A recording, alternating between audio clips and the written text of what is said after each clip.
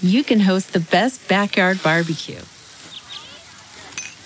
When you find a professional on Angie to make your backyard the best around. Connect with skilled professionals to get all your home projects done well. Inside to outside, repairs to renovations. Get started on the Angie app or visit Angie.com today. You can do this when you Angie that. Okay, it's time to commit. 2024 is the year for prioritizing yourself. Begin your new smile journey with Byte, and you could start seeing results in just 2 to 3 weeks. Just order your at-home impression kit today for only $14.95 at Byte.com. Byte clear liners are doctor-directed and delivered to your door. Treatment costs thousands less than braces, plus they offer financing options, accept eligible insurance, and you could pay with your HSA, FSA. Get 80% off your impression kit when you use code WONDERY at Byte.com. That's BYTE.com. Start your confidence journey today with Byte.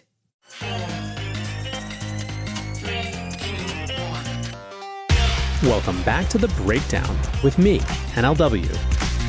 It's a daily podcast on macro, Bitcoin, and the big picture power shifts remaking our world. The Breakdown is sponsored by Nexo.io, Arculus, and FTX, and produced and distributed by CoinDesk. What's going on, guys? It is Sunday, March 20th, and that means it's time for Long Reads Sunday. We have a really fun one, kind of a different thing, 2 Twitter threads from the same author. But before we get into that, if you're enjoying The Breakdown, please go subscribe to it, give it a 5-star rating, leave a nice review, or if you want to get deeper into the conversation, come join us on the Breakers Discord. You can find a link in the show notes or go to bit.ly/breakdownpod. Also, a disclosure, as always, in addition to them being a sponsor of the show, I also work with FTX. Now, if you are a long-time Breakdown listener, you will know that one of the all-stars of Long Read Sunday is the Human Rights Foundation's Alex Gladstein. His essays are always worth reading and deeply considering. He's the author of a new book, Check Your Financial Privilege Inside the Global Bitcoin Revolution, which I am incredibly excited to check out. But this week we're doing something a little bit different. Because in addition to writing his own thoughts, Alex is also an extremely adept synthesizer. And he's had 2 recent threads that I've really enjoyed summing up other people's work. Now, these are pieces of content that in their own right are probably things that you've heard of. The first is Luke Gromen's appearance on the Grant Williams podcast. Now, you've heard Luke on this show before, and he's an incredibly adept financial historian as well as market thinker. Alex Gladstein writes, "Much has been said about this Luke Gromen interview, but it is indeed that good.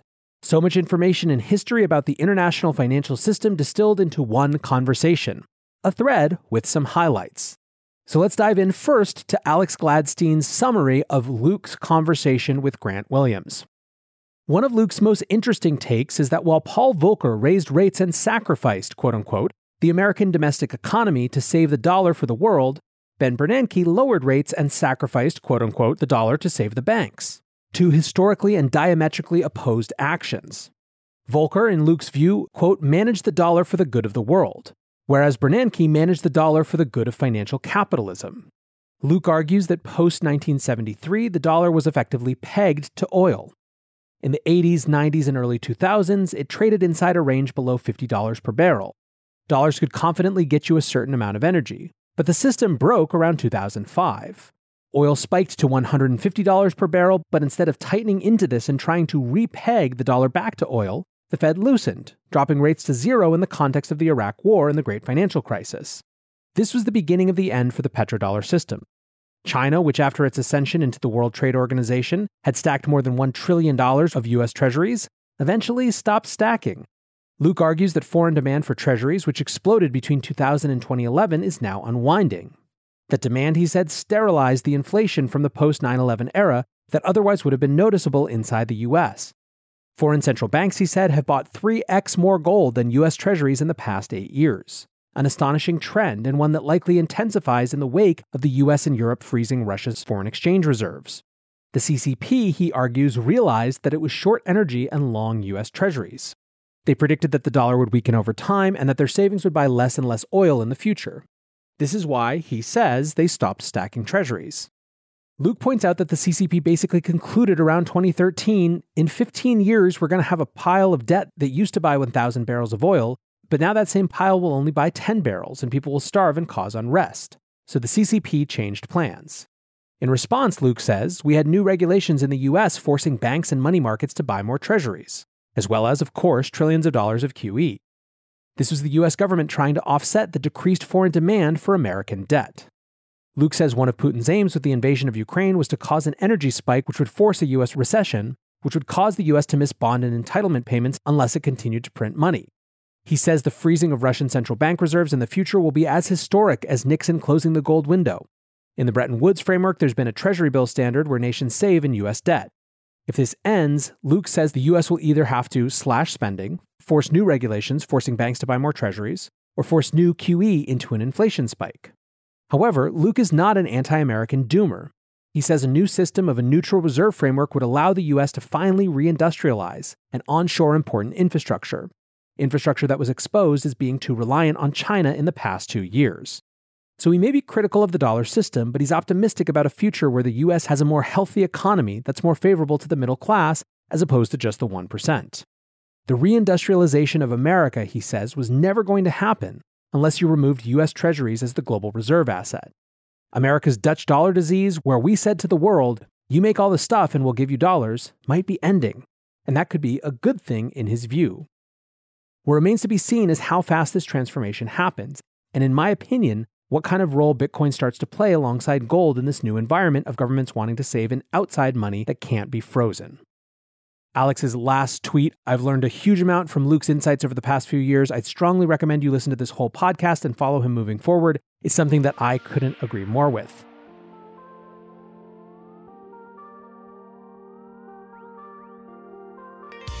Nexo is the go-to platform for all things crypto. Invest in the hottest coins out there and start earning risk-free interest of up to 20% APR, paid out daily. Need cash ASAP but don't want to sell? Use your crypto as collateral and receive a credit line at premium rates. Open your Nexo account by March 31st and receive up to a $100 welcome bonus. Get started today at nexo.io. That's nexo.io. Meet Arculus, the next generation cold storage wallet. Arculus secures your crypto using 3-factor authentication, providing a simpler, safer, and smarter way to store, buy, swap, send, and receive crypto. Arculus is offline cold storage. Your private keys are encrypted on the Arculus keycard and are never online. Stay safe from hackers with no cords, no charging, no Bluetooth. Just crypto security made simple. Buy Arculus on Amazon today. The Breakdown is sponsored by FTX US. FTX US is the safe, regulated way to buy and sell Bitcoin and other digital assets, with up to 85% lower fees than competitors. There are no fixed minimum fees, no ACH transaction fees, and no withdrawal fees. One of the largest exchanges in the US, FTX US is also the only leading exchange that supports both Ethereum and Solana NFTs. When you trade NFTs on FTX, you pay no gas fees. Download the FTX app today and use referral code BREAKDOWN to support the show. Obviously, we are having this discussion right now in the context of Russia's invasion of Ukraine. But if you go back and listen to Luke on this show 2 years ago, it's something that he was talking about even then. For Luke, this fundamental shift in who the buyer of US debt is has a huge amount to tell us about what the future might hold. I'll drop a link to that show in the notes for this one, and you should definitely go check it out. Speaking of former Breakdown guests with long horizon views, the next thread I'm going to read, again summed up by Alex Gladstein, is from Lynn Alden. He sums up her piece, What is Money?, which he calls an encyclopedic and must-read essay about the nature and politics of money. So here's Alex again summarizing Lynn. On the death of the gold standard, Lynn notes that even though gold's critics call it a barbarous relic, that it, quote, had to be confiscated and pushed out of use by the threat of imprisonment, and hoarded only by the government during a period of intentional currency devaluation. If it were truly such a relic, she says, it would have fallen out of usage on its own and the government would have had little need to own any. Obviously, this wasn't the case. Lynn notes that post-1933, quote, the main release valve that Americans could turn to instead of cash or treasuries as saving assets was made illegal to them. For what it's worth, Satoshi considered the gold ban and FDR's Executive Order 6102 in the design of Bitcoin. From 1944 to 1971, she says, the U.S. drew down its gold reserves in order to maintain the Bretton Woods dollar system, whereas from 1974 to the present, the U.S. instead drew down its industrial base to maintain the petrodollar system. Never before, she says, in thousands of years of human history, has the entire world been using a money that has no resource cost or constraint. It's an experiment, in other words, and we're 5 decades into it. The fiat petrodollar standard, she says, is only 4 times older than Bitcoin, and only 2 times older than the first internet browser. That's pretty recent when you think about it like that. One of the results of fiat currency, she says, especially towards the latter stages of this 5-decade experiment since the 1970s, is that more people have begun to treat cash like a hot potato, end quote. As cash loses its store of value properties, people begin to use other things as stores of value. Quote, we instinctively monetize other things like art, stocks, home equity, or gold. The ratio of home prices to median income has gone up a lot, as well as the ratio of the S&P 500 to median income, or a top-notch piece of art to median income. For lack of good money in this fiat currency petrodollar era, she says, especially in the post-2009 era with interest rates below inflation rates, we monetize other things with higher stock-to-flow ratios and treat them as stores of value. We plow a percentage of each paycheck into broad equity indices without analyzing companies or doing any sort of due diligence, treating that basket of stocks as simply a better store of value than cash regardless of what's inside. From 1792 to 1913, dollar purchasing power oscillated mildly around the same value, with over 120 years of relative stability.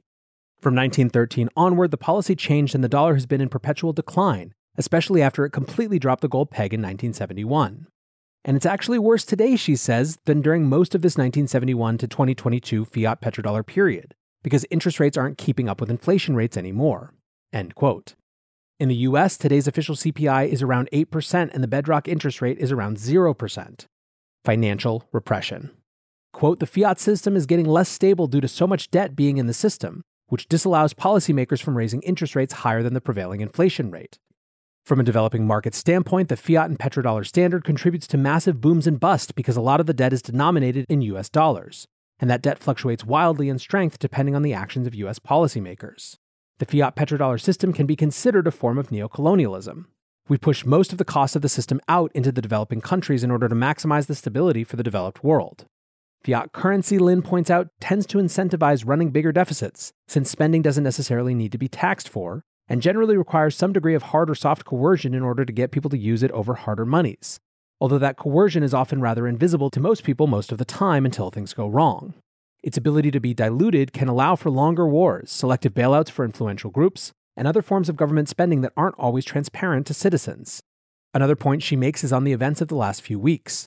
Quote, the vast majority of sovereign official reserves are permissioned assets rather than permissionless assets. They are non-sovereign, able to be frozen by foreign nations. War crystallizes this fact. Europe froze $400 billion plus in Russian fiat assets in response to Russia's invasion of Ukraine, which is equivalent to over 20% of Russian GDP and over 5 years of Russian military spending, an utterly massive economic confiscation. The weaponization of foreign exchange reserves is historic. Lin looks at digital assets on the rise as a result of the flaws in the fiat system. With regard to proof-of-stake cryptocurrencies, she notes their risk is that, quote, they tend to centralize over time into an oligopoly. Quote, since it doesn't require ongoing resource inputs to maintain your stake and to grow it over time, wealth tends to compound into more wealth, which they can use to influence the system to give themselves even more wealth and so on. What makes proof-of-stake blockchains inherently equity-like is that they require some form of ongoing governance, whereas proof-of-work blockchains, especially ones decentralized enough that they can't really change their monetary policies, are more commodity-like.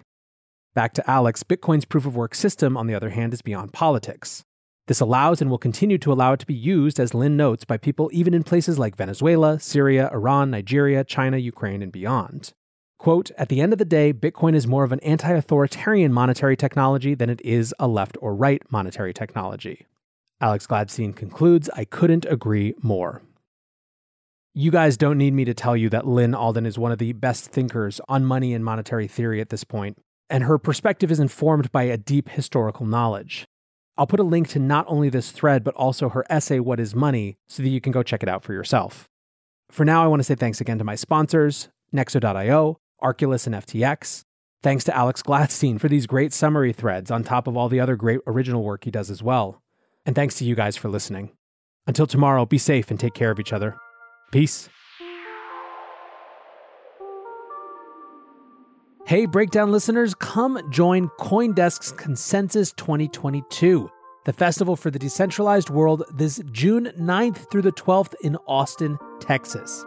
This is the only festival showcasing and celebrating all sides of blockchain, crypto ecosystems, Web3, and the metaverse, and is designed for crypto newbies, investors, entrepreneurs, developers, and creators. Don't miss speakers like Cathie Wood, SBF, CZ, Punk6529, and Joe Lubin, to name just a few. Use code BREAKDOWN to get 15% off your pass at CoinDesk.com/consensus2022.